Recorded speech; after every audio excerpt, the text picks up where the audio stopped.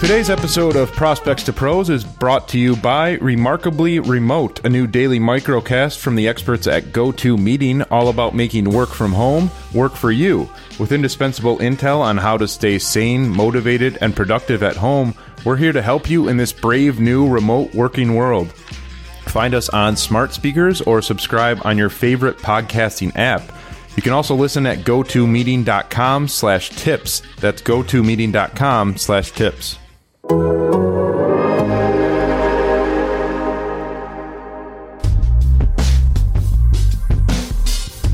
ready? Let's get it started. The NFL Draft is now officially open. Welcome to the Athletics Prospects to Pros podcast. I'm Chris Burke, joined by rested, relaxed Dane Brugler. Finally got some time to himself, hopefully. His draft guide, The Beast, is out. It's incredible, as it always is. It takes me a while to get through it. 245 pages this year of just incredible detail. I mentioned on Twitter after it came out, it's something that obviously is important for the draft, but I go back to it throughout the spring and summer as teams are adding players, go back to it throughout the year when a rookie kind of pops all of a sudden. So it's a great resource to have. Dane puts an incredible amount of work into it. You can only get it by subscribing to The Athletic. So get over to theathletic.com. Dane's tweeted out the draft guide a few times. You can get a 90-day free trial still to go check it out. Or if you just want to go right ahead and subscribe, you can still go to theathletic.com/prospects to pros and get 40% off. You don't get the free trial, but with that 90-day free trial, you're paying the regular subscription price. So take your pick. Either way, go in, get the draft guide. It's worth the price of admission on its own. So, Dane, congrats on being done. And it's got to be the first couple of days after you finish have got to be kind of nice to kick back a little bit. Yeah, I mentioned before we hit record that I went to bed at 8:30 last night, and it felt so good. Got pulling a few all-nighters here the last few days just to get this thing out. It's just there's so many things from editing to final touches. I'm getting like literally the morning before we posted it, I'm getting texts from a GM or a scout saying, hey, this. Like, it's just trying to get as much info in there as possible while also getting it out on a timely matter so people have time to digest this before the draft. Because hard to believe the draft's here 2 weeks from tomorrow. Like that's nuts. And virtually this year. So no, and I'm glad you mentioned that about going back to the guide. And that's something that I find myself doing often, a lot with injuries. A player will, get a concussion as a rookie or bang up his knee. And so I often find myself going back to the guide and saying, or to look and say, okay, did he have any injury stuff? I knew he had injury stuff, but what was it exactly? And hopefully the guide can provide that. So it's definitely been a resource far after draft day. So I appreciate everyone checking it. I appreciate all the kind words. You guys are awesome. Yeah, and you mentioned, I think we probably should give a shout out to Lisa Wilson, Amy Parlapiano, Zach Boyer editing this thing this year. We talk about it a lot on here, how much time it takes you, but I think if people have read it or are reading this year's copy, they'll get a feel for just the amount of content that's in there. It's ridiculous. So, like I said, shout out to the editing side of it too. Right. Because it's not just like grammar, it's like fact checking. So like if I put in there how a player started playing football at 10 years old, like they're checking that. And so it took over a week to really pour through it. And so, yeah, 100%. I'm glad you mentioned them. They're the real MVPs in this. Well, I want to get into the Beast, obviously. You mentioned the virtual draft, so just spend a minute there before we get rolling here, because now that's happening. Everyone, NFL facilities are staying locked for the draft. Everyone's got to stay home. Teams are trying to figure out exactly how to coordinate this. We've had John Harbaugh, I'm sure, won't be the last coach to bring up the possibility of, security issues as they go through the draft here. It's a little wild to me that would be a topic, considering the draft used to be, there were days when they just call in and do it on the phone, and feels like we could go back to that if we really needed to. But right. everyone at working from home is certainly getting used to doing these video conference calls and everything, and now the NFL going to take it for a spin.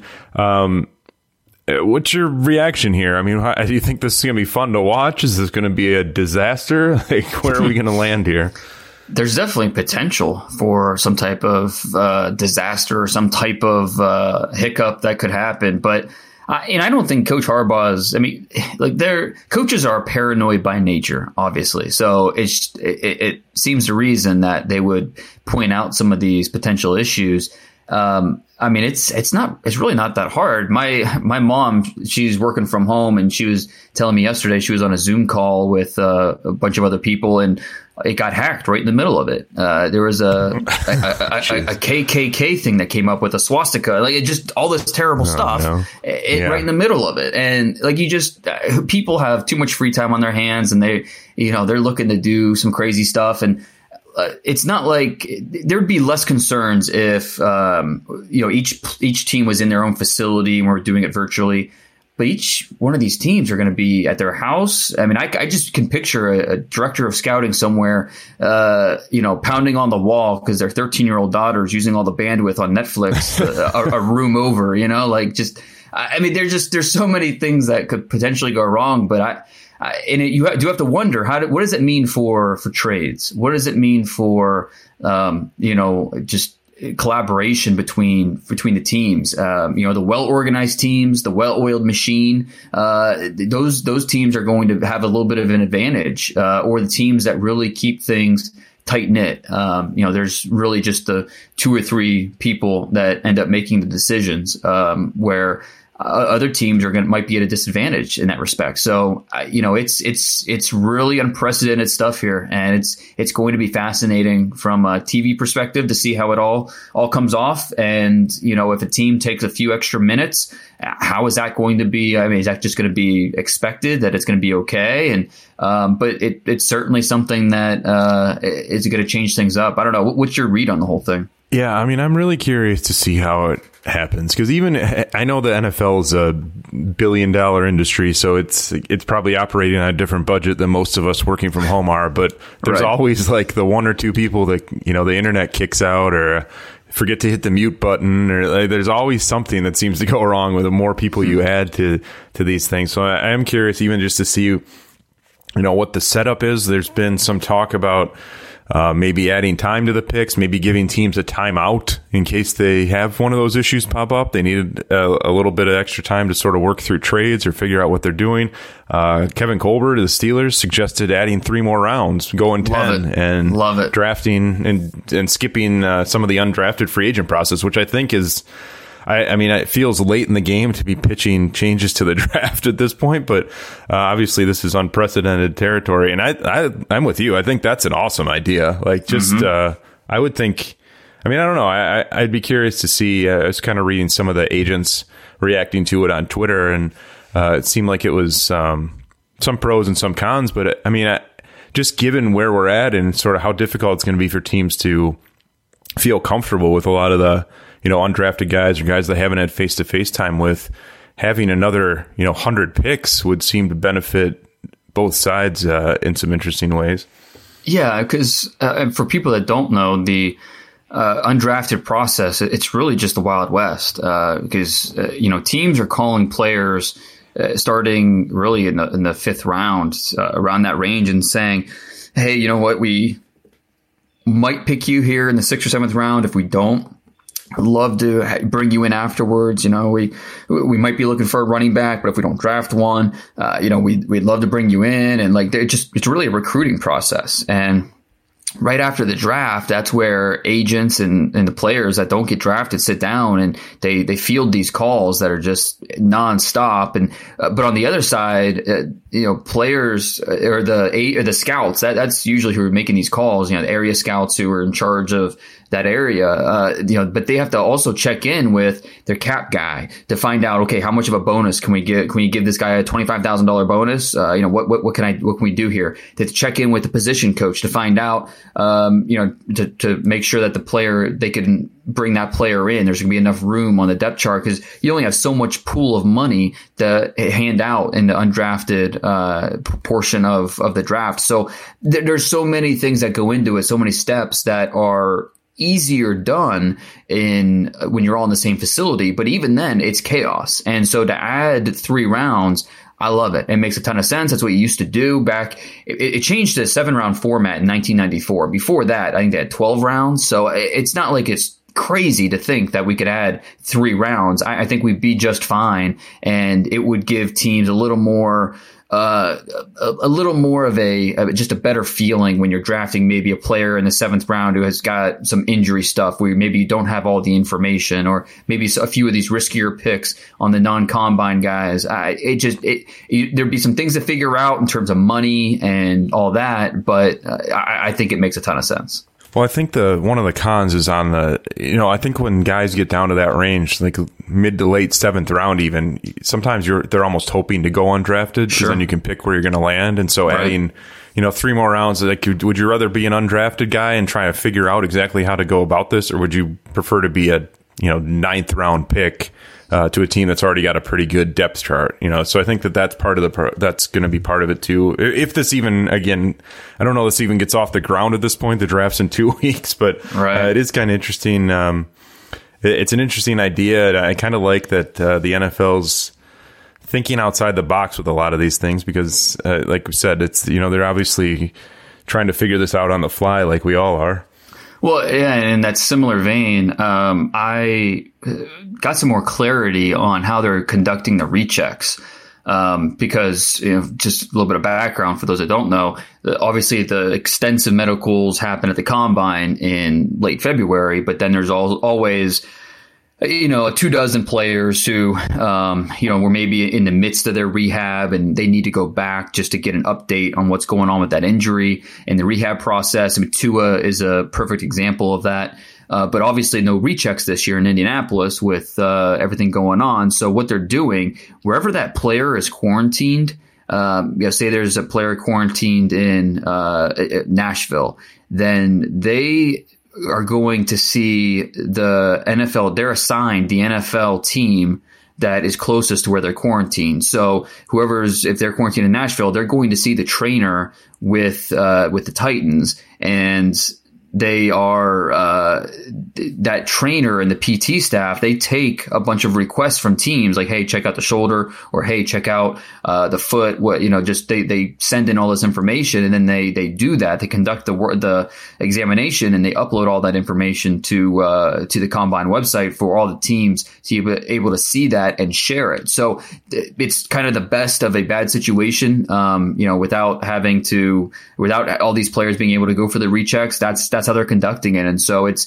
going to help guys like Tua and Marcus Bailey from Purdue is another one because his ACL. There's a long list of players who had issues going on with medical stuff who don't have the rechecks, but they are able to kind of the NFL is trying to work their way around it. Yeah, and that's something that I wouldn't say that trust runs all that high in the league. So that's another spot. Like that's the thing with hacking the draft isn't because they're worried.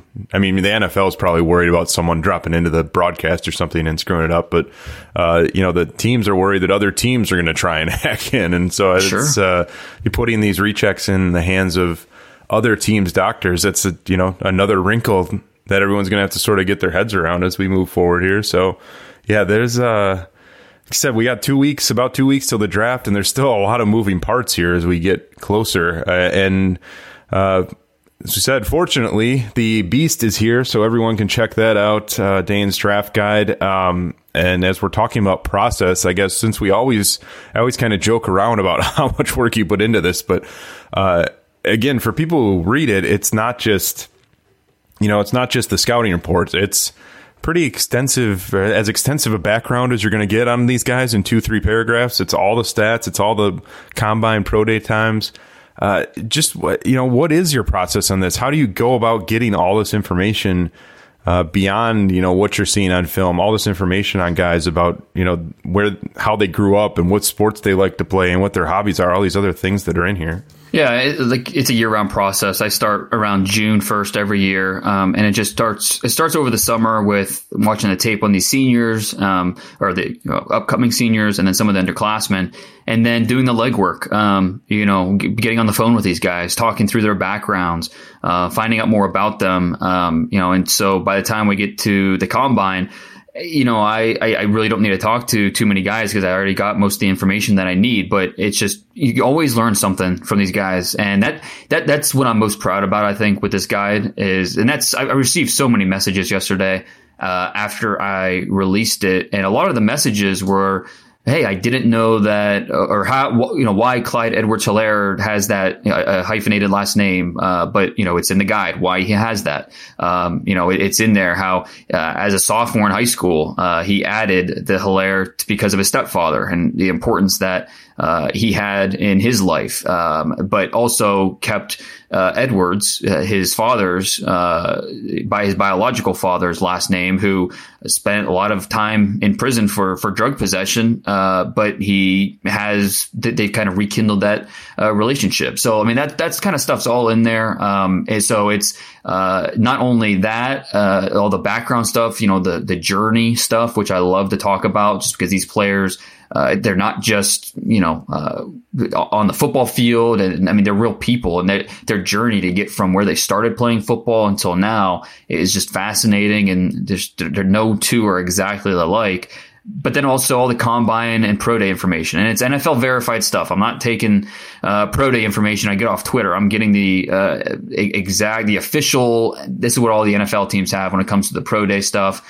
And there's always some interesting stuff in there that don't get shared on TV. One of my favorite players in this draft, Jedrick Wills, he did not have a 3-cone time, and the reason he didn't have a 3-cone time was because he tried 5 times and he couldn't. He failed 5 times, and he kind of got disqualified. So he does not have a 3-cone time. That is why 5 failed attempts. So all that kind of stuff's in there, and then of course the analysis on these players, strengths, weaknesses. That's where it's obviously more of my opinion on players, just watching the tape, studying these guys throughout the year, and then throughout the last few months of the process, giving my idea of, kind of what translates, what doesn't, all the stats, which I think are important, especially for offensive linemen, a guy that started 35 games over his career. Okay, that's great, but how many were at tackle? How many were at left tackle? Tristan Wirfs, 33 starts,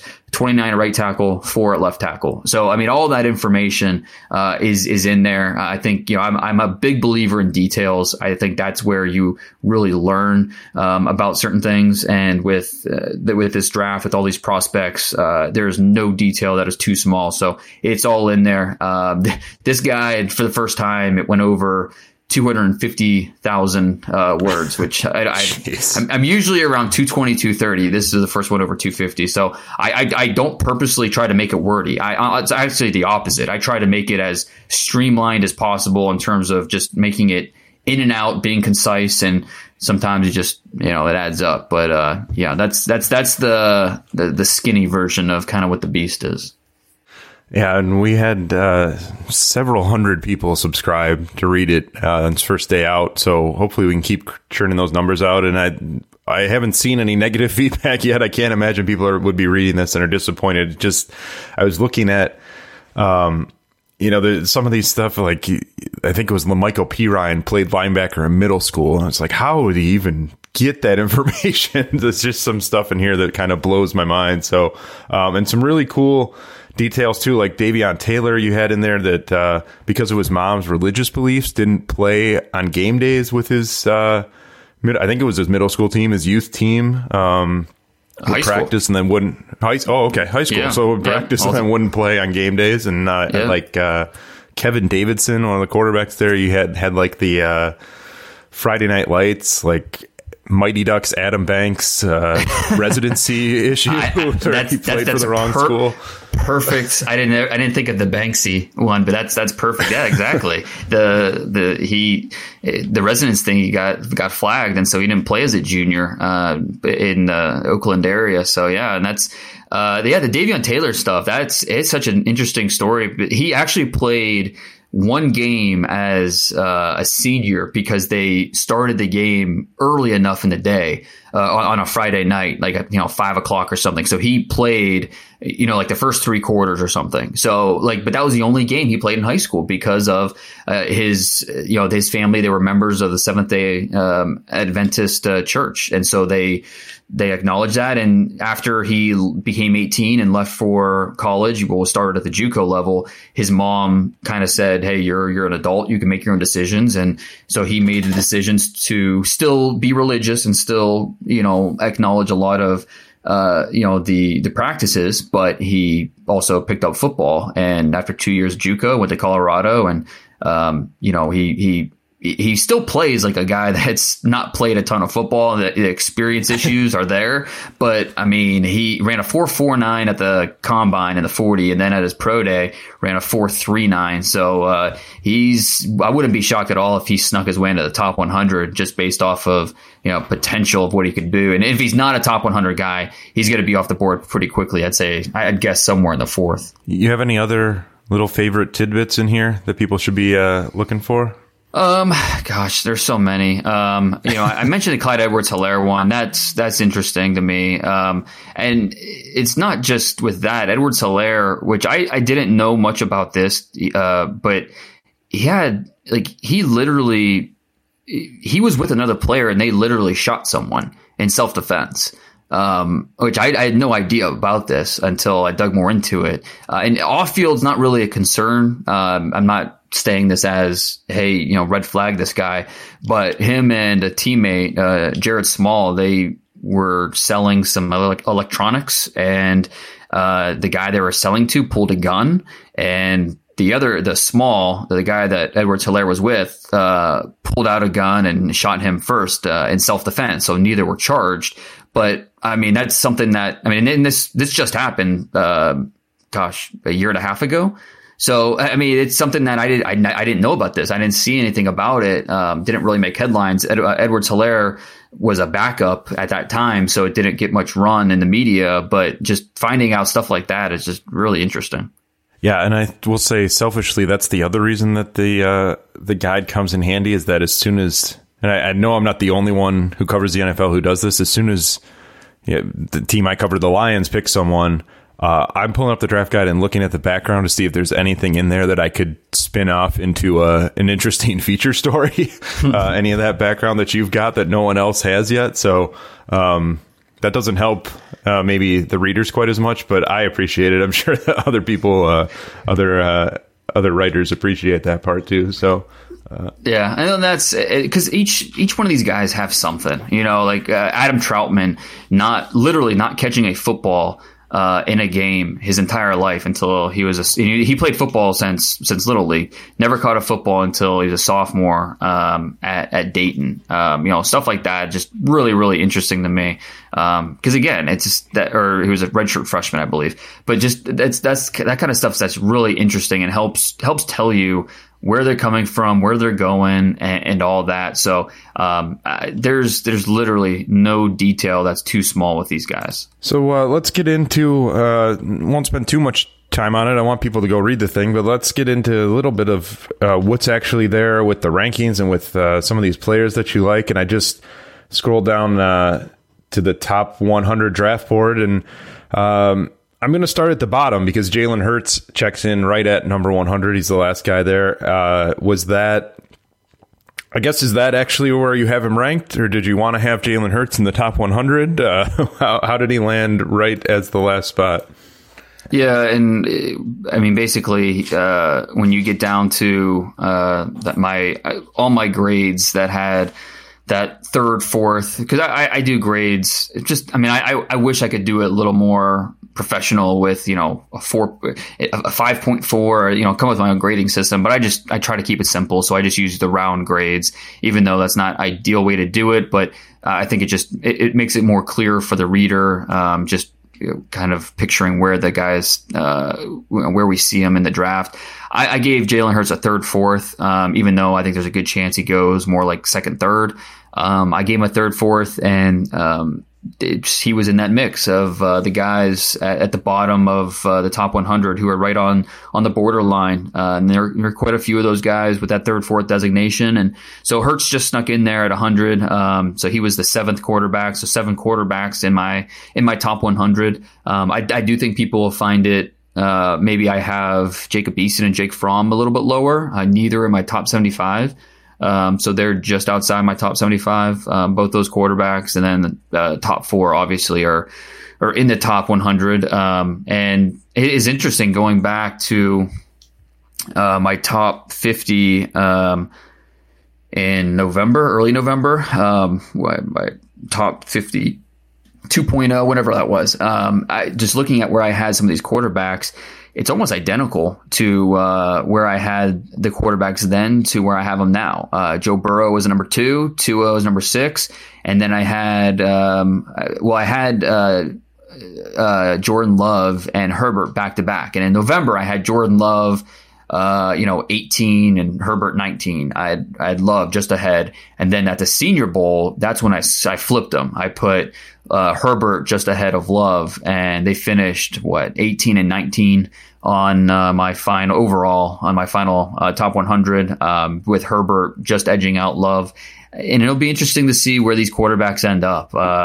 We've talked about it at length, I think, in every single episode, with Burrow's going 1, and then things get really interesting with the Dolphins, the Chargers, and then assuming that Tua and Herbert go in the top 6, where does Jordan Love? Where does that leave him? The Colts at 13, no longer an option. 14, the Bucks, no longer an option.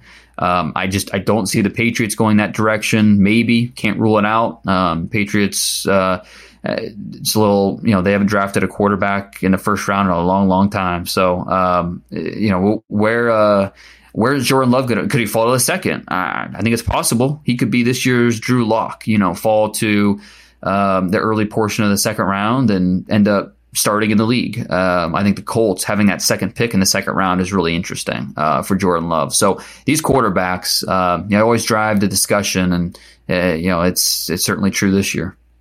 I know this might be a little hard to go back and think through this, but are there guys that, I'm just sort of looking at, like Patrick Queen's at 21, Denzel Mims is 35, you got Logan Wilson in the top 75. Are there guys that over the process of this made huge leaps, or anyone that really fell the other way? Like who was the most surprising in terms of the development over the last, 4 or 5 months as you were putting this together? Patrick Queen would definitely qualify, and he's a guy that didn't start. His first start was when Devin White last November, when he had that targeting call against, I don't remember who it was against, but he was out for the first half against Alabama the next week.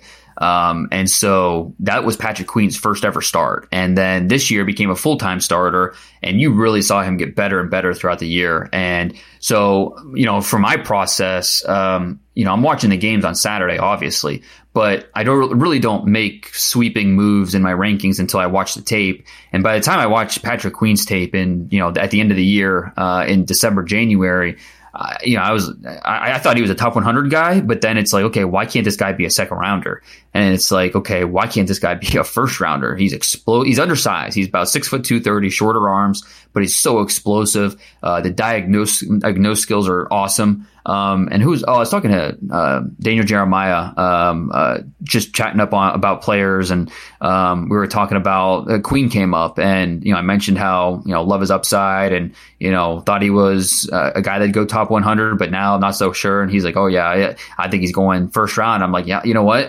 I can't disagree with you, because when you sit down and it's one thing when you watch a guy and you say, yeah, he's a good player, projects as an NFL starter, probably, he's going to could go top 100. But then when you sit down and rank them out, and it's like, okay, if I'm an NFL GM and I'm sitting there and I need a linebacker and I have my choice of these 5 guys, I'm going to take him. Isaiah Simmons, I'm going to take him first. And then, okay, who am I taking second of these guys? And you really break it down, and you're like, you know what? I got Patrick Queen. That's who I would take next. He's literally the youngest player in the draft. He's, you think he's going to get better and better, especially with what he can do in coverage and be a 3-down player. The explosiveness, needs to get better taking on contact, but the explosiveness, the diagnose skills are things that you're going to love. So, for me, Patrick Queen was second, Kenneth Murray was third. It's really interesting when you really start to rank these guys and think about it, how things shake up. Denzel Mims, he crushed the process, and you look at the Senior Bowl, and the difference in the Senior Bowl route running from his tape is just it's huge. At Baylor, it's a lot of straight line stuff, slants, verts, just not a lot of creativity to what he was asked to do. But then he goes to the Senior Bowl and he's beating press like it's nothing. I mean, he's really doing a nice job of his footwork, his sink, a little bit of his route tempo. So it's not just he's turning or making corners get turned around, and it's something that there's thought into what he's doing out there. And then he goes and runs the 4.33, tests off the charts, and it's just like, okay, he's tall, he's super long, he's a big time athlete. And, he was productive in that offense, had a below average quarterback at Baylor. So, all these things, it's like, okay, why, this guy should be higher. And so I ended up putting him at the beginning of the second, but I think he's going to go somewhere in the late first when it's all said and done.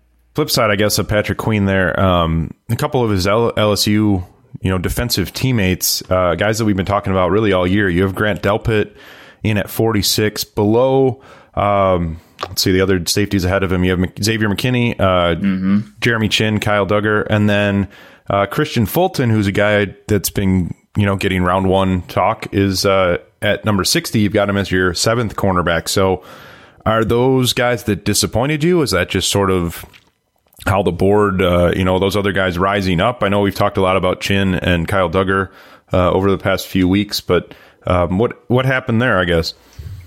Yeah, and I think that's a good way to kind of phrase it, kind of the opposite of Queen, because you saw Queen get better and better as the season went on and as the competition got better later in the year. And it was a little bit of the opposite for, Fulton and, Delpit just the entire year.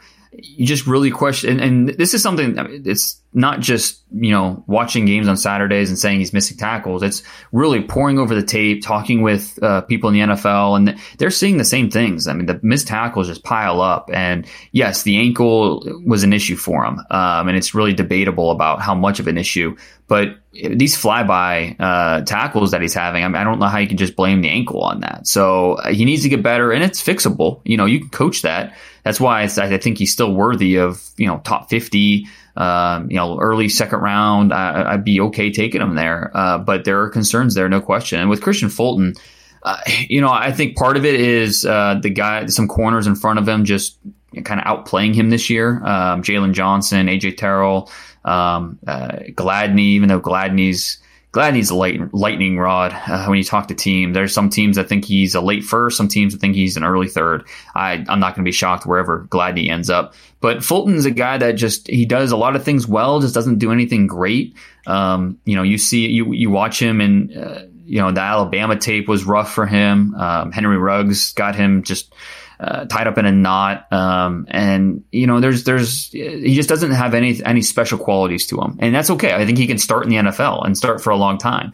I think he's worthy of a second round pick. But if you're taking a corner in the first, you want a guy that is going to push for Pro Bowls, that you can line up against the opponent's number one and feel confident that he's going to hold his own. And I just don't think you see that with Christian Fulton. Still a quality player, a really solid player. Just have some question marks there. Am I wrong to think that this could be kind of a sneaky good cornerback class? Just looking, some of those names, Jalen Johnson's a guy that I really like quite a bit. You've got Josiah Scott in your top 100. I think he's going to be a really good slot in the next level. Michael Ojemudia, I think, is going to be a good day 3 pick for some team. And kind of go down the list. There's names here that pop to me. Dane Jackson's another one. Like, there's names here that pop to me down beyond Okudah, Henderson, Gladney, Diggs, that I think are going to be productive players. What's your read on the overall strength of that class? 100%. I think I'd throw a linebacker in there too, as one of those positions where it just seems like every point in the draft, there's someone you like. At linebacker, we talked about the first round guys with Simmons and Queen and Murray, and throw Zach Bond in there. But on day 2, Akeem Davis-Gaither, Jordan Brooks, Willie Gay Jr., Malik Harrison, Logan Wilson, those guys are all day 2 players, and I feel really good about them. And then even on day 3 with Davion Taylor, who we talked about earlier, Marcus Bailey from Purdue, who would be a day 2 player if not for his 2 ACL injuries. Francis Bernard, I like quite a bit from Utah. Just he's an older guy, but there's a lot to like about him. To linebackers, I think falls under that category as well. But yeah, I agree about corner because Jeff Okudah is the top guy, obviously. CJ Henderson, I think, has separated himself as the number 2 guy, and then that next tier is the Gladneys, the Diggs, the Jalen Johnsons, Igbenogany's in there. I think Amik Robertson from Louisiana Tech. He's the poster child for why you don't judge books by their cover. He doesn't look like much. He's 5'8", $187. But this guy does not let receivers get comfortable. He is tough as nails. His ball production is just ridiculous with what he's able to do. With 14 interceptions the last 3 years, 3 of them he brought back for touchdowns. If he were a little bit bigger, we'd be talking about him as a first-round pick. So a team is going to get a steal when they draft him in the early 3rd, and he ends up being a decade-long slot player for them. You mentioned Josiah Scott, who another guy, undersized, but he's fast. He's physical. Big fan of him. He ran in the low 4.4s at the combine. John Reed from Penn State. He falls in that day 3 category, of being undersized, but really scrappy. The short area quickness, the short area burst is outstanding. So he's another guy to keep an eye on. Then a combine or a non-combine guy, DeMarcus Acey from Missouri. He might be the highest drafted non-combine guy this year. He's somewhere in that 5th, 6th range for me. So there's some teams that really like him, the corner out of Missouri as well. So I agree. This corner class, we talk so much about the receivers. That's clearly the strength of this draft. And I think offensive tackle, in terms of being top heavy, in terms of first round talent, offensive tackle is at the top. But then you look at corner, you look at linebacker. I might throw running back in there this year with what the running back class has to offer. I think that's your next positions in terms of strength at every point in the draft, and maybe even edge rusher. Kind of drops off a little bit, but this draft definitely has talent at certain positions that run all the way through day 1, day 2, day 3.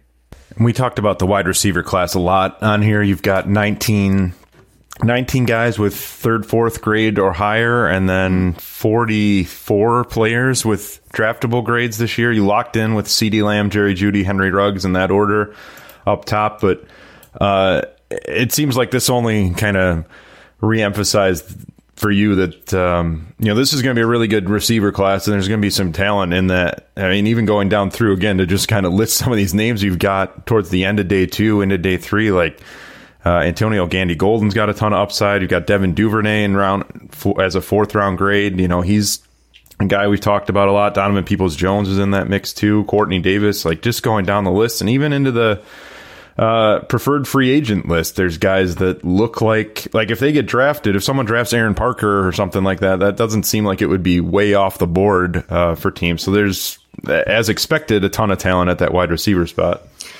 Yeah, and a lot of guys that are listed as PFAs, but wouldn't be a surprise if they end up getting drafted, because like you said, it's just not a stretch when you get into those late rounds. And a guy like Darnell Mooney from Tulane, who ran in the 4.3s. I try not to be too negative on these guys, but I wrote in his report how he has a kicker body. A kicker's body. I don't know if I'm insulting him or kickers or both, everyone, but it's that's what it is. But he's a guy that had 4.3 and, productive at Tulane. So could see him getting drafted. But yeah, you look at these receivers and you almost feel bad for some of the guys, in the later rounds, because in normal years, I think they'd be locks to get drafted. But this year, it's just, everything's different. And a few guys that, maybe weren't at the combine or aren't being talked about a lot. Josh Pearson from Jacksonville State. He's a really interesting story because he was academically ineligible for much of his career. And then he's able to find the field finally. And at last year as a junior, and then this year as a senior, really productive both years, 30 touchdowns total the last 2 years. And he, at his pro day performance, measured in at 6'3.5" and ran a 4.46, 41.5 inch vert. So those are numbers with what he did the last 2 years, the production, the testing numbers, the maturity he's got to check out, obviously, with, being academically ineligible for 2 years. So there's some things that just need to be checked, but there's a lot to like there. So I think he's a player that could end up being a surprise. Kirk Merritt from Arkansas State, another one. He was a big time recruit, started at Oregon, but got a little homesick, transferred to Texas A&M, and he sat out the 2016 season, and then didn't see the field there because he had dismissed. But exposed himself to 2 academic tutors, so he got booted from A&M.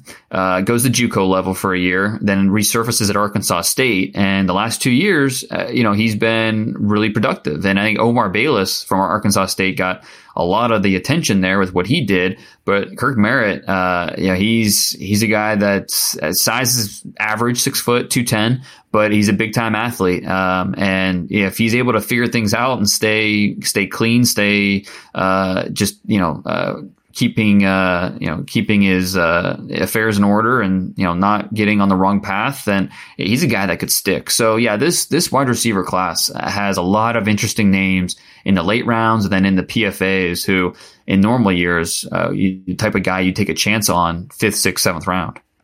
Well, we could spend probably hours going through this draft guide. Like I said, I want people to go read it. So you can get Dane on Twitter at DP Brugler. He's tweeted out the link a few times. You can also head over to theathletic.com.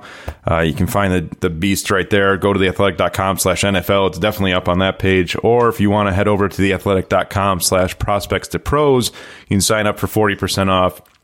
Again, that draft guide's only available with the subscription. So either use the 90-day free trial or head over, get the 40% off through our Prospects to Pros promo code. And either way, you get hooked up, get you access to this draft guide, which if you're just sitting home and need something to do for the next couple weeks until the draft comes, this probably will keep you occupied the whole time.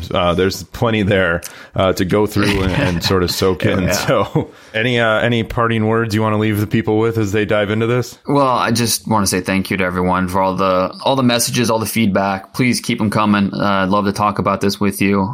Put a lot of time into it. So happy to talk about it with you guys. And we got a 7-round mock coming out here in the next few days that I've been working on, that should be interesting to go through that as well. So yeah, and I've got a lot of questions about if people can buy it separately, no, the answer is no. This is exclusive through The Athletic. So if you want to check it out, just sign up for a subscription. It's even if you only want to do a month and you don't want to do the full year, it's still cheaper than what I would sell the guide for independently. So, check it out. I think you'll really like what we have to offer, on the site besides just the draft guide. Like I said, 7-round mock. We got plenty of draft stuff going on right now. So appreciate everyone checking it out. Please, continue to shoot me messages and we'll talk about it. And, just thank you, everybody.